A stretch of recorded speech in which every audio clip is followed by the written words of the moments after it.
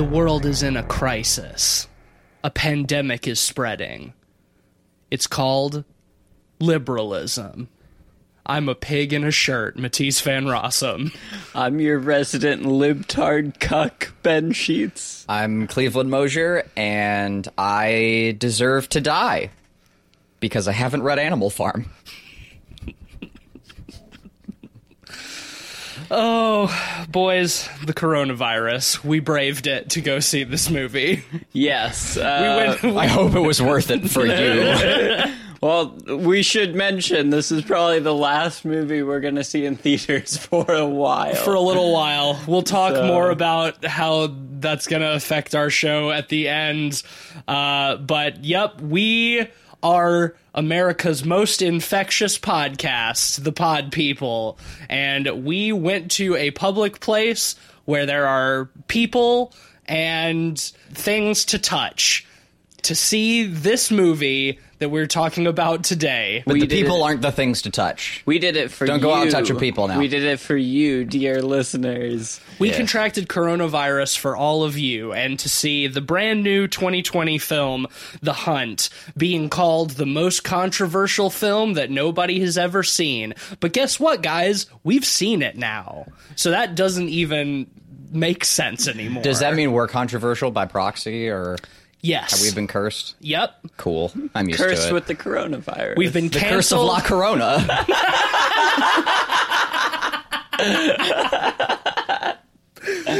We've been cursed and canceled and infected with the disease. But now, we're getting together, and we're on the hunt for red. Cocktober. Well, it's because they hunt reds. Anyway, all right, we can... Anyway, this movie is directed by Craig Zobel and written by Nick Cuse, and also, Damon Lindelof, which none of us realized until the credits. Yup. Which, it does explain a lot, though. It really does. I know there's a lot of people out there that may be listening to this that really unironically like Watchmen. I am one of those people. I unironically enjoyed that terrible show because it was so bad. I tried. I tried. See, the thing is with your enjoyment of it, Tease, it's like you were liking it so ironically that it became unironic. Exactly, yes. Yeah. So it's almost like a post-ironic type of thing. I was infected. I was laughing, but I don't think I was having a good time. And now we're just talking about Watchmen, but it was the most fun I've ever had watching something unforgivably terrible. Yes. Well, I brought it up because we should justify that before we dig in, because a lot of people think that show is very smartly written, and I think we're in the minority. Yeah, well, 3 monologues at your end, your ending, I think, would pretty much say everything you need to. 3, like, at least. It's like 3 different villain monologues that say absolutely nothing. But that's fine. You enjoyed it. You know, good for you. And get your thrills where you want. I enjoyed Guyver, so, you know, it's whatever. I don't give a shit. Nothing accounts for taste, but no matter how much trash we want to talk about Watchmen, I will defend that show to the grave. But yeah, it is relevant to bring up because it, I think, put this entire film into perspective for all of us when the credits rolled and we saw Damon Lindelof's name. I looked over and I saw it click on all of our faces at about the same time. There was an audible, oh. But I have to say, as much as I just didn't enjoy Watchmen, loathed even, I had a great time with this movie, personally. I will say that I also enjoyed this film much for the same reasons that I enjoyed Watchmen. I think Watchmen is everything that I liked about this movie on steroids.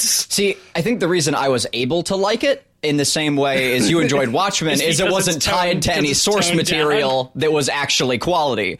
So I was able to just unplug and enjoy this film and enjoy all the commentary that didn't say anything. And that's fine. I think a lot of it works despite the half-baked... I guess commentary is the wrong word because it implies it comments on anything. Political references, we'll say. Buzzword the movie. Yeah. I've got some more thoughts on that later because I want to ask you guys a question about that, but I think it's important that we put this film into context a little bit because they are advertising it as the most controversial film that nobody's seen. Oh, that's bait as fuck. Well, we should emphasize this movie originally it was supposed to come out in September. Yes. It got shit canned because there was a shooting right around the same time, and they were like, this is too politically charged with a shooting that was also politically charged. We can't have this movie coming out at this time. So they shit canned it and put it in the vault, and now it's coming out in March. It's political and it has guns in it. Did I find it controversial? Not really. No. At all. Because it doesn't say anything, controversial or otherwise. Which is fine. Honestly, didn't mind that fact. I'm not saying that as a complaint. That's the crux of it, is that it touts itself as like a film that has something to say about like the state of our nation. The marketing's more obnoxious than the movie. Politically, and it really does not. Yeah. It's like a baby-brained political analysis. Well, that's what I find kind of interesting because how do you guys view the ideology of this movie? Just a bunch of platitudes. I couldn't figure out what the ideology was. There wasn't in my opinion, it's enlightened centrist. Oh, no, if you haven't read 1984, you deserve to die. Yeah, if you haven't read George Orwell specifically. Yeah. Or, sorry, not 1984, Animal Farm. Animal Farm, my bad. yeah. Overall, the ideology of this film was so muddled. Enlightened centrist is a great way to put it, I think, because like it presents itself as being like so woke, as like willing to skewer the ideologies of both the left and the right while itself falling somewhere in between the two and therefore not actually saying anything. Yeah. The previews I found very confusing and made me nervous, as I said on the last episode, because like I couldn't tell what its ideology was, and so I was like nervous about feeling a certain way about it, and I felt the same way for most of the movie because I'm like, I'm not sure how I'm supposed to feel about this. I don't know what it's trying to tell me, because they caricature both sides, both the neoliberal rich people as well as the quote unquote deplorables. Their word. Yes. That would be okay if they had like an underlying idea to go with it. Even if like the idea was kind of shitty, it's better than having no idea. I guess the idea is both can be bad. And that's about where it There was a lies. brief period of time in the movie where I almost thought it was smart because I felt like it was trying to say that politics is not important and that it's about class, which is true. And then I realized that I was reading into something that wasn't actually there. And also, that was me trying to find something There's a point poignant. where I saw it as both sides viewing the other side as a caricature. Right. Which is an interesting idea, but they totally undo that with a lot of the things they do in the film. Here's what I'll say, though. Having seen Watchmen, I've seen David Lindelof actually try to make statements. And those are usually the things about Watchmen that make me really mad. So if I had to choose, I'd much rather choose him not making statements and evading things. I think the primary difference between The Hunt and Watchmen is that Watchmen is extremely self-serious, which is why I find it so funny, because it's so stupid. Like an edgy teenager, but takes itself so seriously. And this film is... It's wacky. It is satire, but I'm not sure it really knows what it's satirizing. Politics. Right, this vague idea of politics is what it's satirizing. And I think we can all agree that, like, the individual gags are pretty funny. Hilarious. They're belly really laughs. solid. I definitely laughed hard a few times in this movie. Oh, same. I had a wonderful fucking time. It was a really weird feeling saying Lindelof's name at the end of it and realizing I enjoyed a film that he was attached Realizing to. you enjoyed something that Like, David Lindelof I have a lot of resentment towards a lot of the projects he's worked on, and was very glad to finally see something that I thought was great. Well, like you mentioned, Tease, like, a lot of the underlying jokes work. Like, I think they nail the rich elite NPR listening woke scold type of thing super well. And on the flip side, they have some really funny Trumpy type of jokes in there as well. Yeah, they never use his name. but they did our president. They're both caricatures, Right. Which is what I think makes a lot of it work and not feel too serious. I will say what I appreciate about it is that it is never trying to tell you that one ideology is better than the other, because they're both bad for different reasons. I don't know if the film really realizes that, but I am glad that I never felt like I was being preached at, because there were a few times where it teetered on the edge of that, and I was worried that it was going to start doing something like that, and then it didn't. If you feel personally attacked by anything in this movie, you need to fucking get your head out of the sand. Like, you're looking for things that aren't there. I don't care, like, if you're, like, a wealthy blue or a not-so-wealthy red.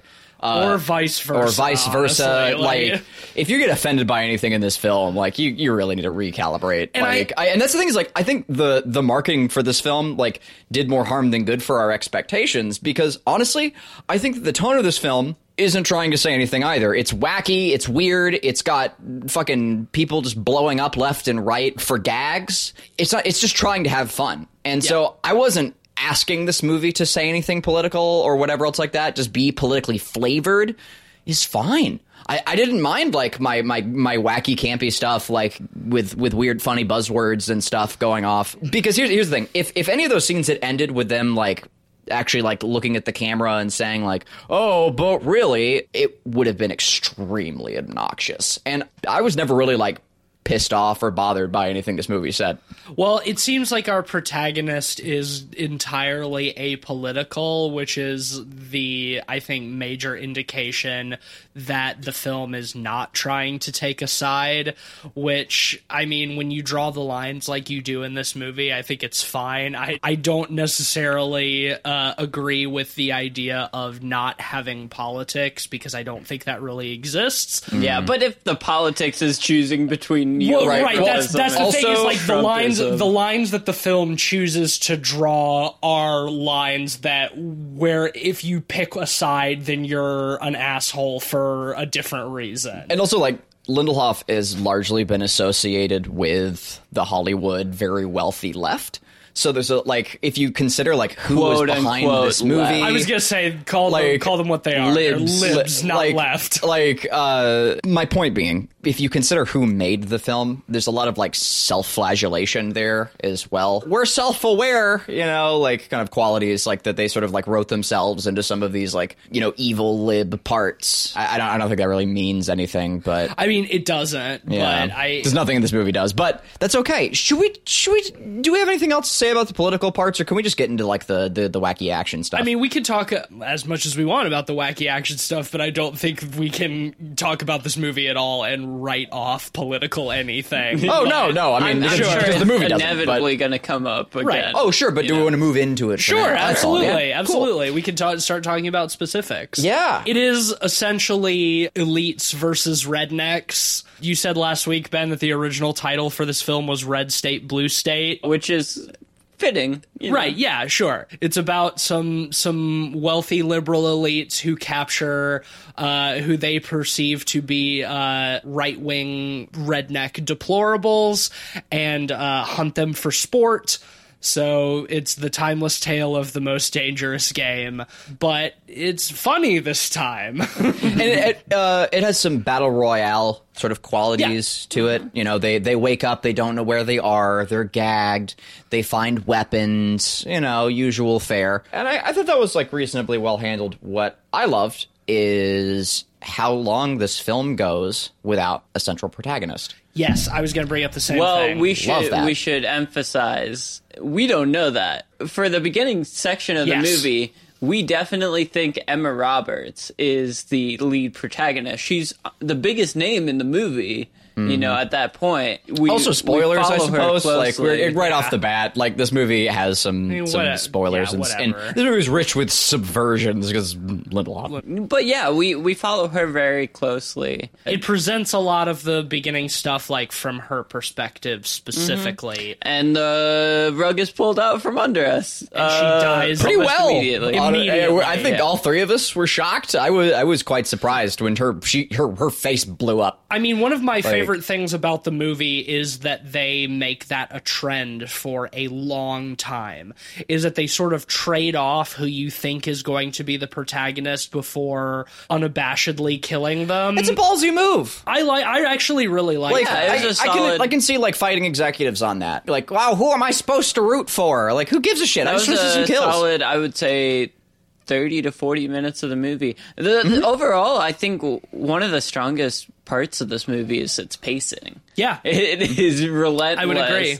And when it ended, I was like, oh man, it felt like it was half an hour. You know what? The went pacing by so quickly. The pacing is really quick. And I have to give credit to like the editing of this film in that like it's always very concise and clear for as quick and choppy as it is.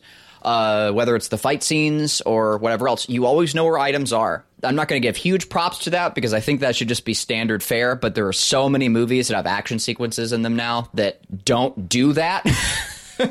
And it's nice to know, okay, cool, the explosives are under the car, and like getting a shot of that, like getting quick reminders, and just you always understand like the placings in scenes. And when something is moving that quickly, you know, that can fly by a little fast. I think in terms of its structure, this film is quite competent, and I mean it's pretty well directed. It's directed by Craig Zobel, who has not done a whole lot. He did this movie Compliance a few years back, which is really good. It's really disturbing, really weird, very minimal. But he also, on the flip side, was the co-founder of a little site called Homestar Runner. Very weird, right? So all over the place, honestly. Completely bizarre. I think this is an interesting amalgamation of both the humor side of that as well as the very gruesome side. Yeah. You know, I one thing I really liked about this film is how gruesome it got. It is. Well, my point in bringing up Craig Zobel is that, like, we can say what we want about Damon Lindelof and make fun of him as much as we want, and we will continue to do so for the rest of this episode and afterwards. But he did not direct this movie, and I think that this film is quite well directed. Yes. For its problems and its sort of ideological vagueness, just in terms of like its pacing, how the actors are directed, all of that shit, it's pretty fucking good. I think that it's not boring. Like you, I was kind of surprised when it was over. I had felt like it had not been going on for that long, which is, I think, a hallmark of an entertaining film. Yeah, as you said, Cleveland, it's full of quote-unquote subversions. Some of them are good. Most, I would say, I didn't, and none of them bothered me. Like, really, there's nothing about this movie that bothered me, which could be a complaint, but for a lot of people that would be, I think, like, oh, this movie, you know, I kind of wanted it to push me in a certain direction, but the fact that it is inoffensive, I think is fine. There are plenty of movies that are, and I might be on the flip side this time. Usually I'm the one that really does not care much about plot holes, but there were a couple of glaring plot holes in this movie. Let's talk about that bothered me a little bit. Well, first off, let's talk about the subversion of The Hunt to begin with. Okay, so big spoiler. Yes, about 2/3 of the way through the movie, they do a hard cut to 1 year prior where the main villain, I guess you could call her, Hilary Swank. Yeah, Hilary Swank, the $1 million baby herself, gets fired because at the very beginning of the movie, we see this long text conversation, like a group chat, where they're talking about hunting deplorables. Can't wait to go to the manor and Manorgate, and slaughter a dozen deplorables or whatever. Yeah, one of their phones gets hacked, and that gets out. And so a bunch of like right-wing like podcasts and stuff all pick it up and they all start slamming them, and so she gets fired, sort of James Gunn style, for like a random they all message. do. The whole group thread all loses their gets fired. Their high executive wealthy positions. Exactly, just lost. for making a joke. So they decide to make the joke real. Yes, and they select, I think it's a dozen people. Yeah, that were critical of them critical online. on them online. It's pretty funny. Which is, that's a funny idea. That was one of my favorite things about the movie, is that the villains of the movie are basically people who just babies who get made fun of online, which is actually I think very fitting. One of the cannier observations I think that that I actually thought was pretty pretty smart. It sort of kind of plays in the idea of the film too. It's like if you get offended by anything in the movie, you're just as bad. You're like them, right. You know. It's good. It's fun. I enjoy that. Yeah. Don't take yourself so seriously. Exactly. Like, who gives a shit? Anyway, I agree. But the idea of the original hunt was kind of sloppy, I would say. I don't know. It's a good bait and switch. But do you mean like the beginning with them, like their text thread specifically? Yeah. Oh yeah, I like as a way to start the movie. Oh yeah, I rolled my eyes so hard. Also, it's a thing where they want to keep it out of specific dates. You know, so someone watching this movie 20 years from now won't feel like this movie's as dated. I mean, I think they did a bad fucking job of that, because most of their quote-unquote political commentary is all very relevant. This entire movie is extremely dated. Is all buzzwords. I was actually, like, that's what I was going to ask you guys about later, but we might as well do it now. How's this movie going to age? How do you think this movie's going to age? Because I think bad. I think it's going to age terribly. Yeah, I had a great time watching it now, but I don't think this movie is going to connect with people in 10 years. No, not at all. Yeah, there'll be elements of it that work to that point, because I don't think we'll get rid of, neoliberal woke. No. I mean, maybe the idea. I'll give it a bit of a benefit of a doubt that it might feel like a time capsule. References, the jokes won't work as much. The snowflake references, the cuck references. It's so buzzwordy that, like, I don't think those kinds of jokes are gonna mean anything to people in 10 to 20 years. Well, yeah, I mean, even next year when Hannity is dead from the coronavirus. Yeah, right, exactly. Like, it's not really saying anything, but at the same time, it's dating itself so incredibly that I think it's going to work against the film in the future. I really cannot imagine that this movie is going to be particularly fun to watch down the road. Yeah, I can definitely see it aging badly. It's too specific. Maybe like it time capsules itself in that as well, but I doubt it. Yeah, I don't think it's clever enough to be remembered for a long time. No. It's a somewhat disposable movie. Yes. But that's not necessarily a bad thing. Yeah. One plot hole I did want to mention is the whole character of Don, the old credited vet. as Don? 3 question marks? Yes. Don. The vet. I liked him. He was a fun character, but the whole discussion with him and Macon Blair in the car, where Macon Blair was hinting at, why do you think we chose you specifically? And then it was revealed later in the movie that Don was maybe part of them. Yeah. They kind of played it off as No, that was that was her playing her against him. Like he was one of them because you see him as an image on the wall later. They were one of the ones he selected. They were. He just was. I got the point that Hilary Swank was trying to play manipulator. Crystal against Dawn, and Crystal's a survivalist. She's not going to take the risk, and she just she moves on. Also, he goes to shoot, so I was okay. But his picture's on the wall, and she doesn't answer directly in Lindelof fashion, but it's quite clear there isn't an alternative there. He wasn't working with them. It just felt like a cheap double subversion for the sake of baiting and switching, and then going back on it. Yeah, it's cheap, but the whole movie's cheap. I don't know. I thought the whole ambiguity. I mean, it's not ambiguous to me, but the whole in the moment it is, the whole feigned ambiguity around Dawn. But even so, when we're hearing Hilary Swank's voice over the radio and she's acting and she's saying oh, Dawn, is she dead? Did you do it? And it's oh, is he really one of them? For me that was pretty obvious that she is trying to turn. It's a ploy. Well, that's the thing. Yeah. I feel like that scene where he refuses to put down his gun either undermines that scene if he's not in on it, because he could easily just put down his gun. Oh no, but he's not going to put down his gun. That's his character. That makes sense for him. He's a yeehaw motherfucker. Yeah, he's not you're going to get a guy to disarm. Maybe she's a traitor. He doesn't know. He just woke up in this place. So he's not sure either. I don't know, man, because they were working with each other for so long that having a sudden questioning of who's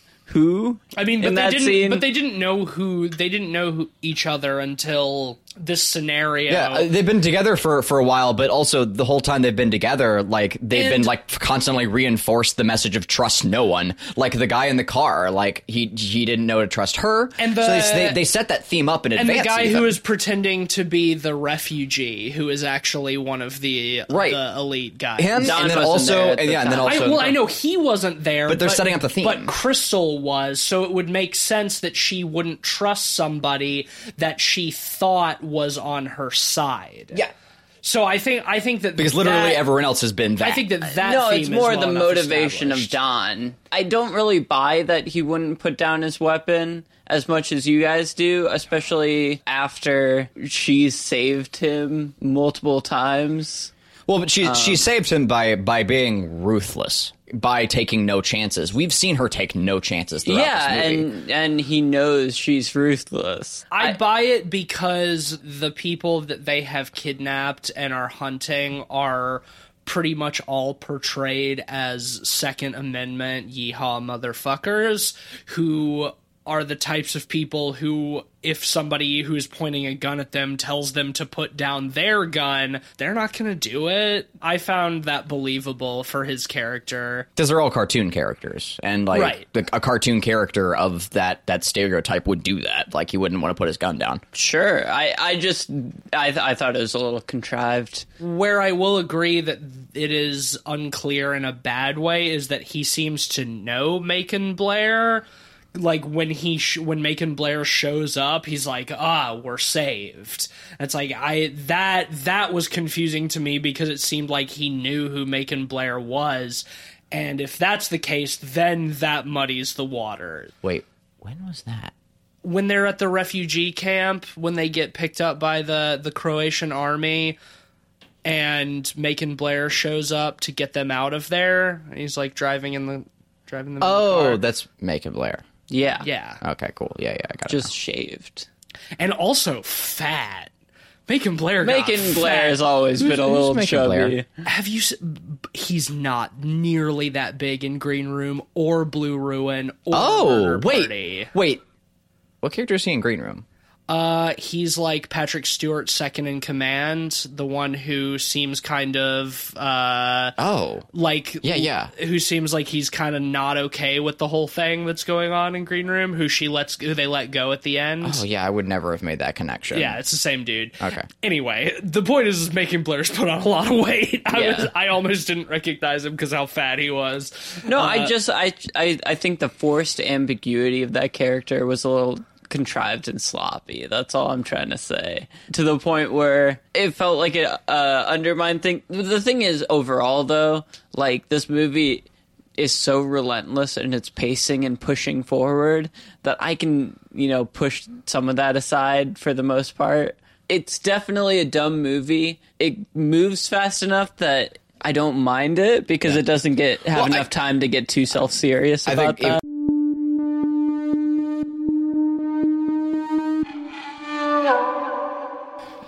The kills.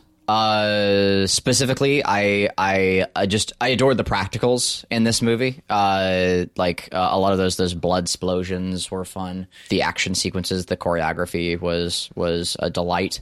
Particularly like the end fight scene as well, when they're throwing things at each other. There's a lot of like objects utilized in that sequence. They keep throwing each other through glass, and then at one point she's about to do it, and Hilary Swank's like, no glass. And so she opens the door and then throws her through. Yeah, I no more glass. Like the choreography was really fun. One of my favorite parts was early in the fight where they had brought up early in the movie that there was a fancy bottle of champagne that they brought from the Titanic and rescued from the Titanic, and our main character throws it at Hilary Swank, and she like dives out of her way to catch it so it doesn't break. That little champagne gag is such a fun, like, multiple callback that it gets brought up several times. Yeah, that's probably one of my favorite gags in the movie. Yeah, Glenn Howerton's character brings it up at the very beginning. He's one of my favorite characters. I was honestly disappointed that he died as early as he did.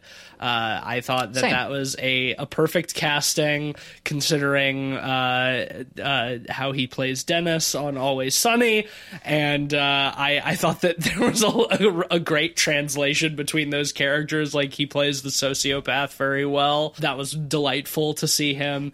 But yeah, he brings up like the case of champagne that was rescued from the wreck of the Titanic by like a robotic submarine, and like, is that the champagne? And the flight attendant is like, nope, this is just regular champagne. And then at the end we get the actual champagne, and Hilary Swank dives to save it, like you said. And then after Crystal has killed her, she takes the champagne and gets on the private jet and just drinks it straight from the bottle. I love she cauterizes her wound with the flambe, the creme brulee torch. Creme brulee torch, which we'd seen earlier in the fight. I also loved how like she during the fight she activates the creme brulee torch like that's gonna do anything, and like it doesn't. Yeah.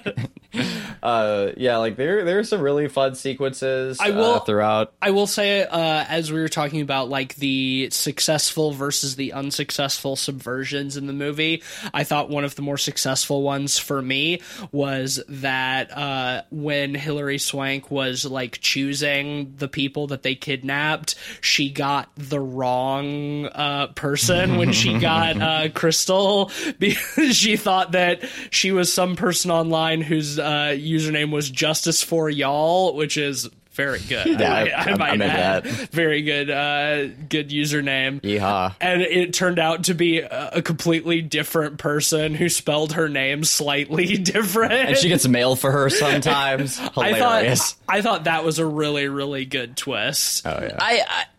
Man, one of the things with that twist, though, the only minor thing about it is I feel like it kind of undermines the character as a deplorable, which I mean is fine because she's very apolitical in the movie. Well, right, that's the thing, is like she's the only character who never once says anything political. She has combat training because she was in Afghanistan, as we find out, and she's a survivalist. But she doesn't ever have politics, basically, which I think is, as I said before, unrealistic. But this is not a movie that I'm necessarily asking for realism. I mean, I've had plenty of vets who are apolitical. Maybe I'll cut this out, but if you're apolitical, you're uninformed. That's all I'm going to say. I'm just countering to it being unrealistic. That person does exist. Okay. That's all. Sure. Yeah, maybe unrealistic was the wrong word, but I did like that subversion is my overall point. I agree with that too. I really like that her character just sort of shows up out of nowhere. She comes across almost as like a Clint Eastwood character, like very fistful of dollars, just shows up. We don't get her backstory right off the bat. We just see this person like survive in this really threatening environment, and it makes us ask why. Why is this person doing so well? I love the expressionness she brings to the character, especially in her eyes. There's just a couple moments in the film my God. where she has these crazy eyes that work so perfectly for the scenes. Like, one of my favorites is when they're at the gas station. Yes. And she's going to buy cigarettes, and they overcharge her for cigarettes. And she pulls the trigger on him, essentially. That's how she knows that it's fake. Yeah, in Kentucky, cigarettes are $6. Arkansas. Yeah, in Arkansas, cigarettes are $6. You fucked up, bitch. Like, oh god, that line is so good. There's like, a lot, fucked up, bitch. Like she's got a lot of one-liners. So she is probably my favorite performance in the film. Easily, yeah. She's so charismatic. Yeah, like she's got those crazy eyes. She's funny. She's a good action hero. Like, she is delightful. She's one of my overall favorite things of the movie. Like, despite my problems with it, she as a character is always very fun to watch. You don't get that kind of country accent too often in films either. Like, so often, like it's just like you just get like a twang, but like she from feels Mississippi. pretty. She's got that deep South accent. Yeah, and it's nice to hear that in a movie. Does it make you feel at home? Yeah, man, growing up hearing that accent, like it's nice. It's nice hearing that. Like she studied the part. Like you could tell. I appreciate it. Oh, one of the gore scenes that we didn't mention yet that I really enjoyed was early on with the spike pit. Oh, I love the spike Getting pit. hurled back. That's one of my favorite set pieces in the movie. The two grenades, like throwing the one and not going off. That's a good bit. There are a lot of really good gags. Yeah, that was funny. The girl falling into the spike pit and then getting pulled out and being okay, and then getting thrown back into the spike pit. Also, thought it was funny that she said, "It's my birthday tomorrow. I'm going to eat a whole pie," and we're recording this on Pie Day. National Pie Day. Yeah, 3.14. It is. Yeah. It is 3:14 today. So that was fun. What a cool coincidence. Oh boy.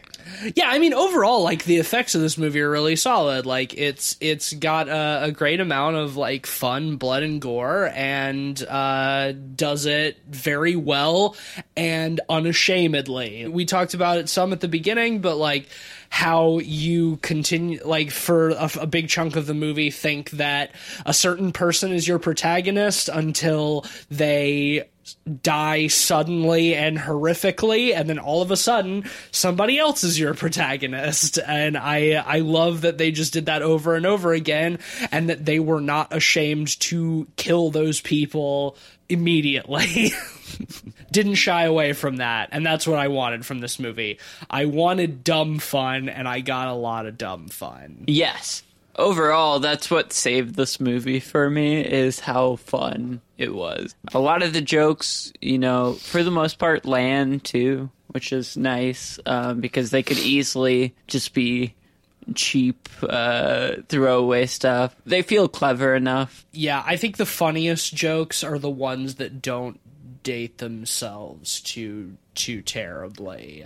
I think the ones that are, like, particularly specific kind of made me roll my eyes.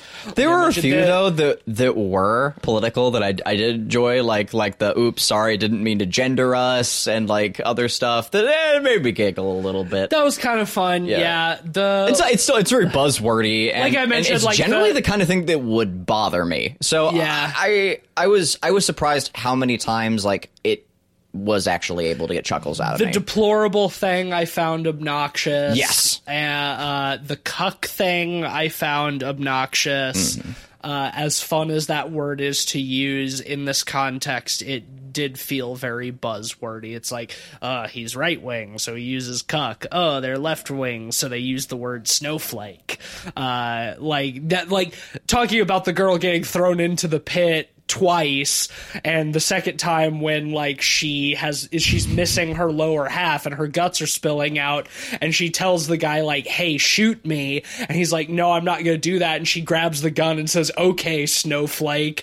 That got a big eye roll out of me too. I thought it was pretty funny. I thought it was kind of funny. I thought that was fucking annoying. I think like, because it was paired with her like blowing her like calling someone a snowflake and then fucking axing yourself is like a pretty funny concept. I mean, the action itself of shooting herself when she is missing her lower half, I think is fine. It's the snowflake particularly that I think is just so dated and obnoxious and just like it comes across a little hello fellow kids like For the most part, like the jokes weren't that offensive, but there were a couple that like surprised me in like how edgy they were. Particularly there was like an anti-Semitic joke by Don talking about the deep state Jewish conspiracy or something like that, talking about Hannity and stuff, which I was surprised they went there. It was I thought funny, the Hannity though. joke was pretty funny. Yeah. Well, the thing is too, like considering it's coming from these characters, it feels like of course they would say this stuff. So I mean, it's like cartoon caricatures, yeah, as caricatures for sure. I agree with that. It's just too buzzwordy. I think it's just like I think you can make these jokes and make fun of these groups of people without like dating yourself so specifically. You know, it's a great example of that. You know, what this movie reminded me of, but I think did a better job with that and playing up like the concepts of classism. That's Ready or Not. Oh yeah, absolutely. That's Ready or Not. I think Ready or Not does a much better job of saying a lot of the same things. Because Ready or Not still has a lot of commentary on classism, like with the family coming into their inheritance and whatnot. It's because class struggle is timeless. Also, Ready or Not wasn't written by David. I mean, yeah, but class struggle is timeless and ultimately has nothing to do with politics. Therefore, it does not date itself. Yeah. So, I mean, yeah, if we're gonna make that comparison, and I agree, I actually did think of Ready or Not several times, and Ready or Not is a immeasurably better film. It's got a lot of people blowing up for gags. Here's a question: Do you think this movie would be more successful if it leaned harder into the politics or was less political? I think this movie would be a lot more successful if it didn't come out right during the height of the coronavirus. I think that this movie is going to do bad no matter what happens. I'm not talking about box office success. I'm talking about successful as a good movie. Oh, okay, yeah, that makes sense. Thank you. I don't think it could be less political. I think it could. Well, I don't think it could be less political by being political at all. What do you mean? I mean, if you remove the buzzwords and the political alignments of the characters, then you just have like a wealthy hunting the poor movie, and it wouldn't be red state versus blue state. But that's Ben's point exactly. Would it be more successful if it was? Oh, I see. Okay, if it was right. more political and leaned more into its politics, or if it was less political and leaned into classism, i.e. Ready or Not or Knives Out, which not a horror movie, but I think one of my favorite things about Knives Out, which was a great fucking movie, is that all of the wealthy family members all have different politics, but they come together as soon as their fortune is threatened, that their class unites them over their political beliefs. And I think that this movie would be better if it did the same thing. Well, it's interesting. It's interesting you mentioned Knives Out because there were a couple cringeworthy lines in Knives Out which will be dated really badly, particularly like the MAGA stuff. It's very subdued in that movie, even more so than this, obviously. I think Knives Out will age much better than this movie. Yes. But the point stands where, you know, I think if you removed a lot of those overt references and just had this a little more general, it could work. Well, the reason I think it works in Knives Out, despite the fact that specific references might be dated, it does a really great job to illustrate that point that I just brought up, that regardless of their politics, what unites them is their money being threatened. So it shows that politics is unimportant and class solidarity is. I think that is what they could maybe be less specific, but that those examples illustrate that well. And I would have liked to see more of that in this movie, because the stuff that annoyed me about this movie was the very specific political stuff. The less general stuff that's the kind of shit that made me roll my eyes. The deplorable shit, the snowflake shit, the cuck shit. Like it's all so specific to like the time that this movie is made that I don't think that people are going to be able to relate to that in the fucking 20 years down the line, 50 years, 100 years down the line. Yeah, no, sorry I misinterpreted that earlier. I agree. I think it would be better if it was less political. I think there's a way to do it if it was, but I think that they're running a higher risk of being extremely cringy if they had gone more politically. Oh, yeah. The thing is, too, on the flip side, though, I think this movie could be more successful if it was more political, but if it knew what it was saying with its politics more. Yeah, but with David Lindelof behind the wheel, that's not exactly. That's why with Damon Lindelof at the helm, I'm kind of glad that it wasn't. Same. Oh, I'm well, I glad. mean, for sure. I mean, agree. he doesn't know what his own politics. What are think. masks? Yeah, right. But I guess my follow-up question to that is, you say it could be more successful if it was more political, if it actually took a stance. But if it did take a stance and knew what it was talking about, what stance would you want it to take? The one that aligns with your own beliefs, or do you think it would still be successful if it took a harder stance that aligned with the opposite end of the spectrum, I suppose? Well, I think either, in a way. The reason I mention that is because this movie, like we mentioned earlier, is kind of enlightened centrism, both sides bad. And both sides, in fairness, are very insufferable.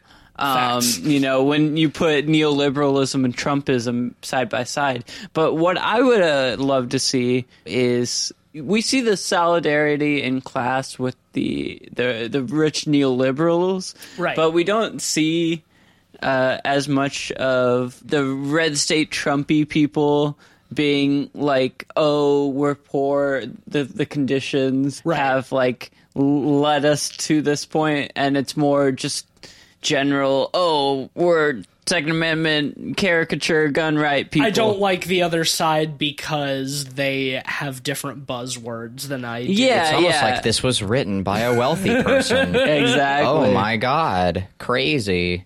Yeah, like, it's a self-flagellation comment earlier.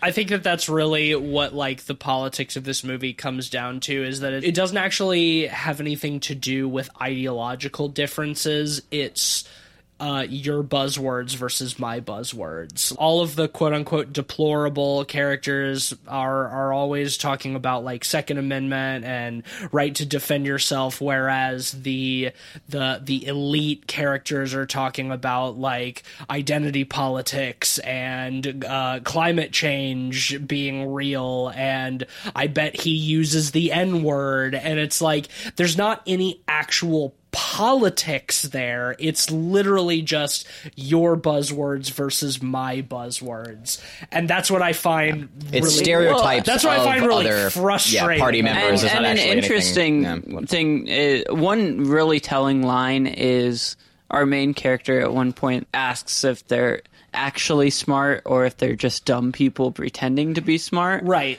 And if they're smart people pretending to be dumb, or dumb people pretending to be smart. And it's definitely clear that like the rich people are dumb people pretending to be smart, but all of the Trump people are just dumb people that are dumb. Yeah. You know, there's no the complexity to that at all.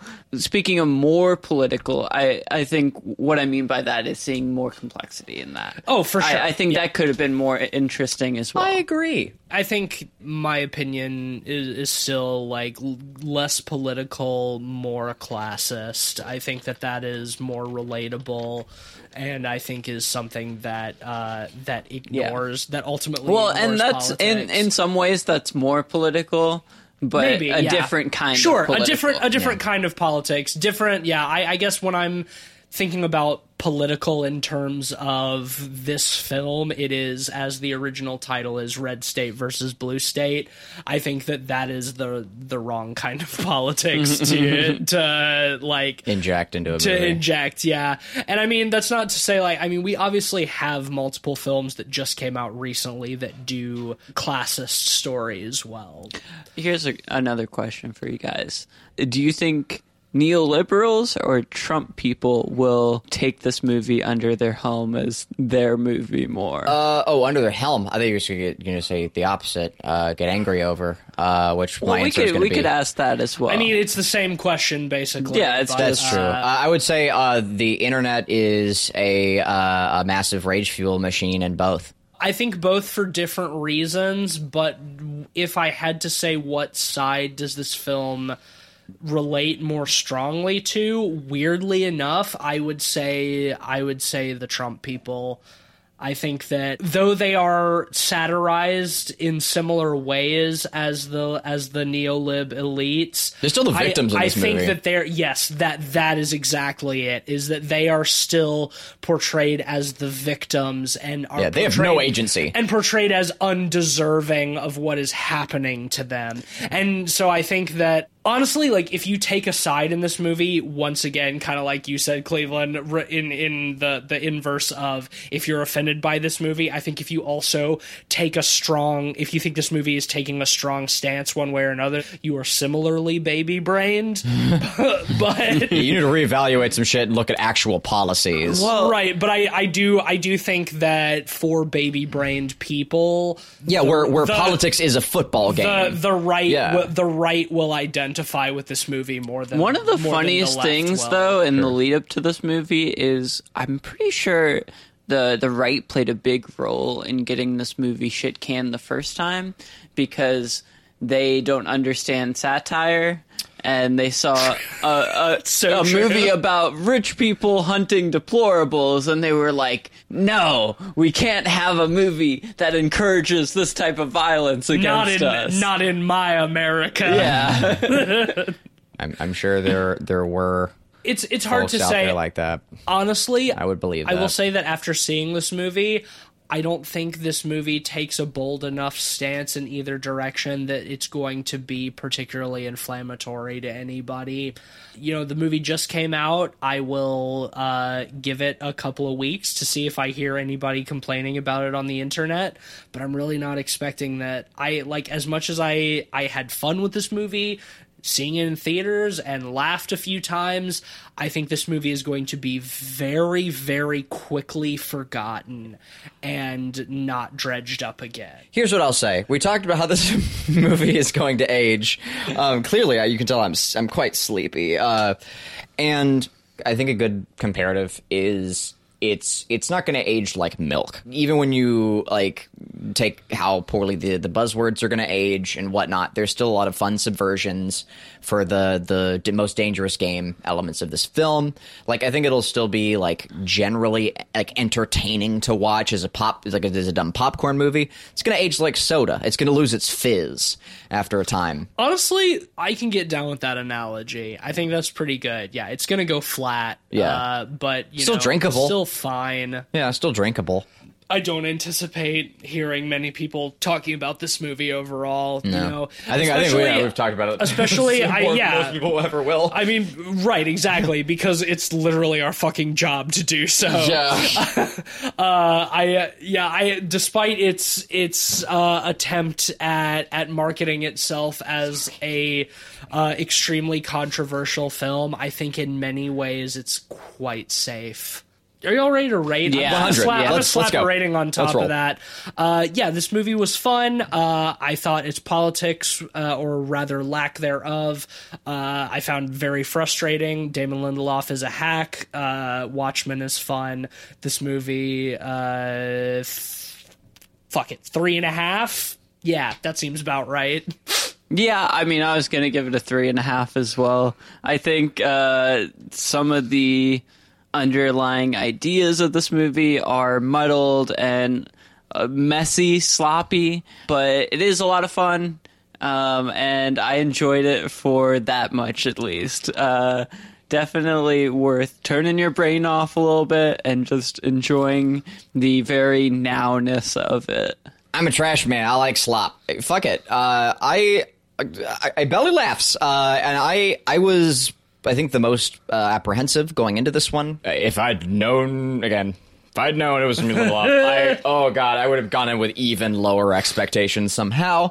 I almost didn't want to cover this one on the podcast. I never voiced that, but I definitely felt it. And You literally voiced it on the podcast last week. oh, I have voiced that. Okay, never mind, and it's recorded. So there we go. So I definitely would. Okay. Anyway, well, in that case, yeah, I definitely, I wasn't really keen on the film going in, and was pretty pleasantly surprised by the wacky goofiness of it, and what I liked, I really liked. I'm going to give it a healthy 4. All right, cool. Well, that will give The Hunt an average of 3.7 out of 5 pods. Not bad. This will be another one of those ones where see it or don't. I would be interested to hear other people's opinions on it. If you thought it was fun, if it offended you, if it annoyed you, if you really identified with it. I would really be curious to hear. I think there's really be curious to hear from those people who really identified with it. I think that there's room to be like offended by this movie and not be baby brained, but I don't know what that perspective would be, but I think there's room for it.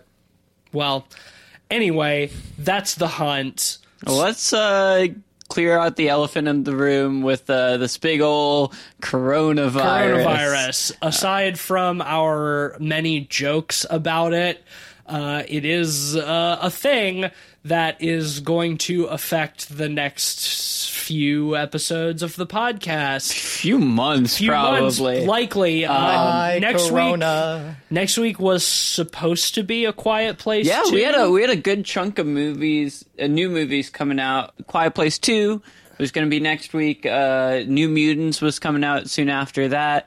End of April was, I think, Saint Maud was supposed to come out. If Antlers. not end of this month. Antlers.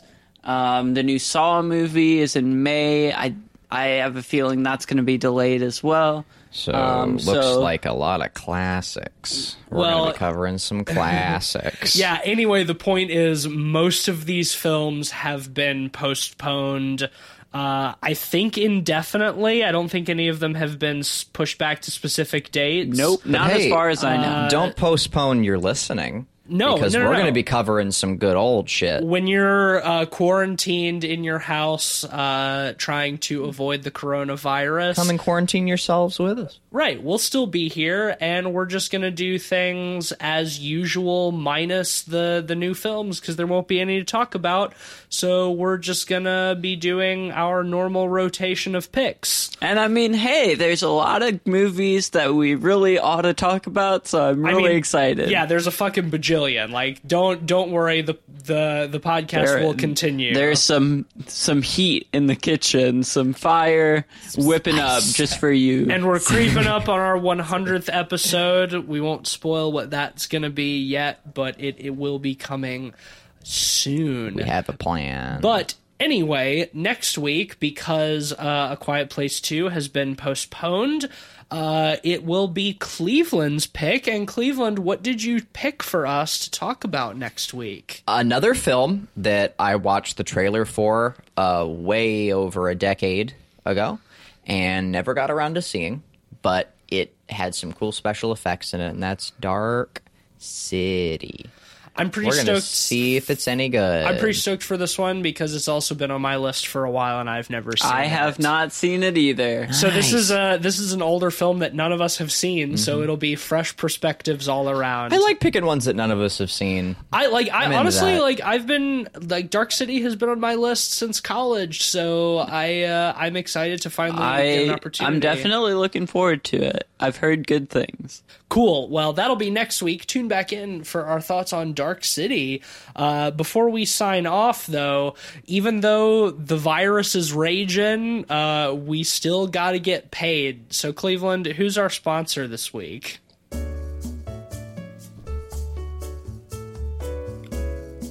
Have you ever wanted to wash your hands? Yeah. You should do it. If you have that feeling, you should wash your hands.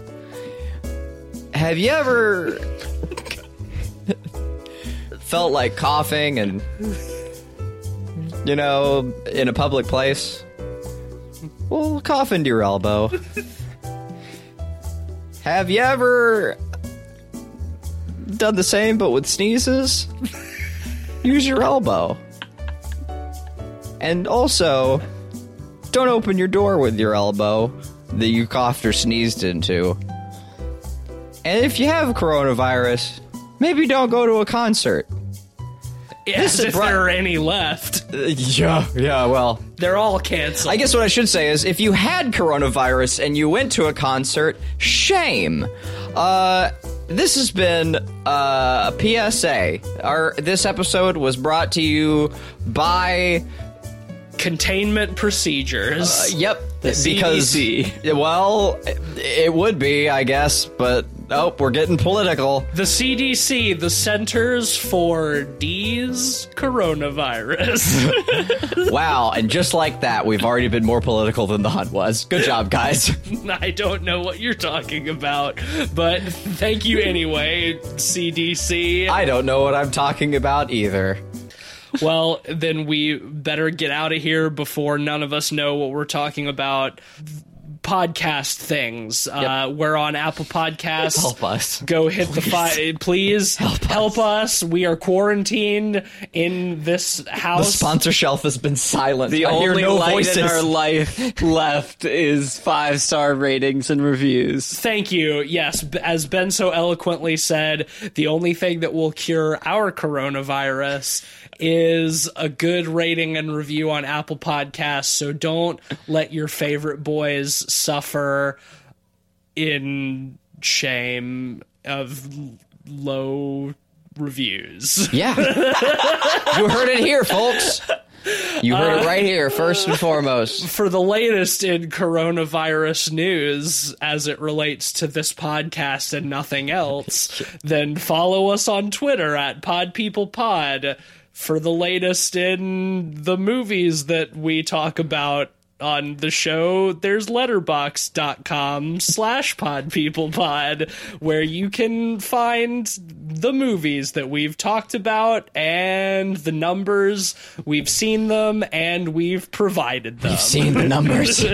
I like this inflection, and my Twitter is Mr. Sheets, where you can follow all my coronavirus updates and stay updated on what I'm watching and political memes. Well, I'm not one for derailing trains, so you can find me tweeting on the Twitter at Light Arc Studio rarely, and you can also find my work on ArtStation. This is getting exhausting, guys.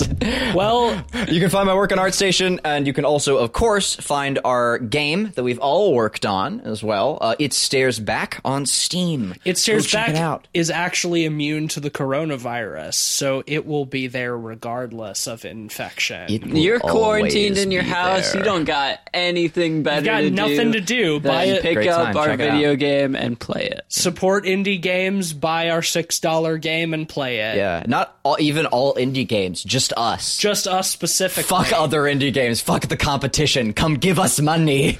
I am on Twitter doing things at Deep State Aussie. JK, I love indie games. Please don't get mad at me. I love you all. We support whatever indie games you want. We support indie games and podcasts and hand sanitizer.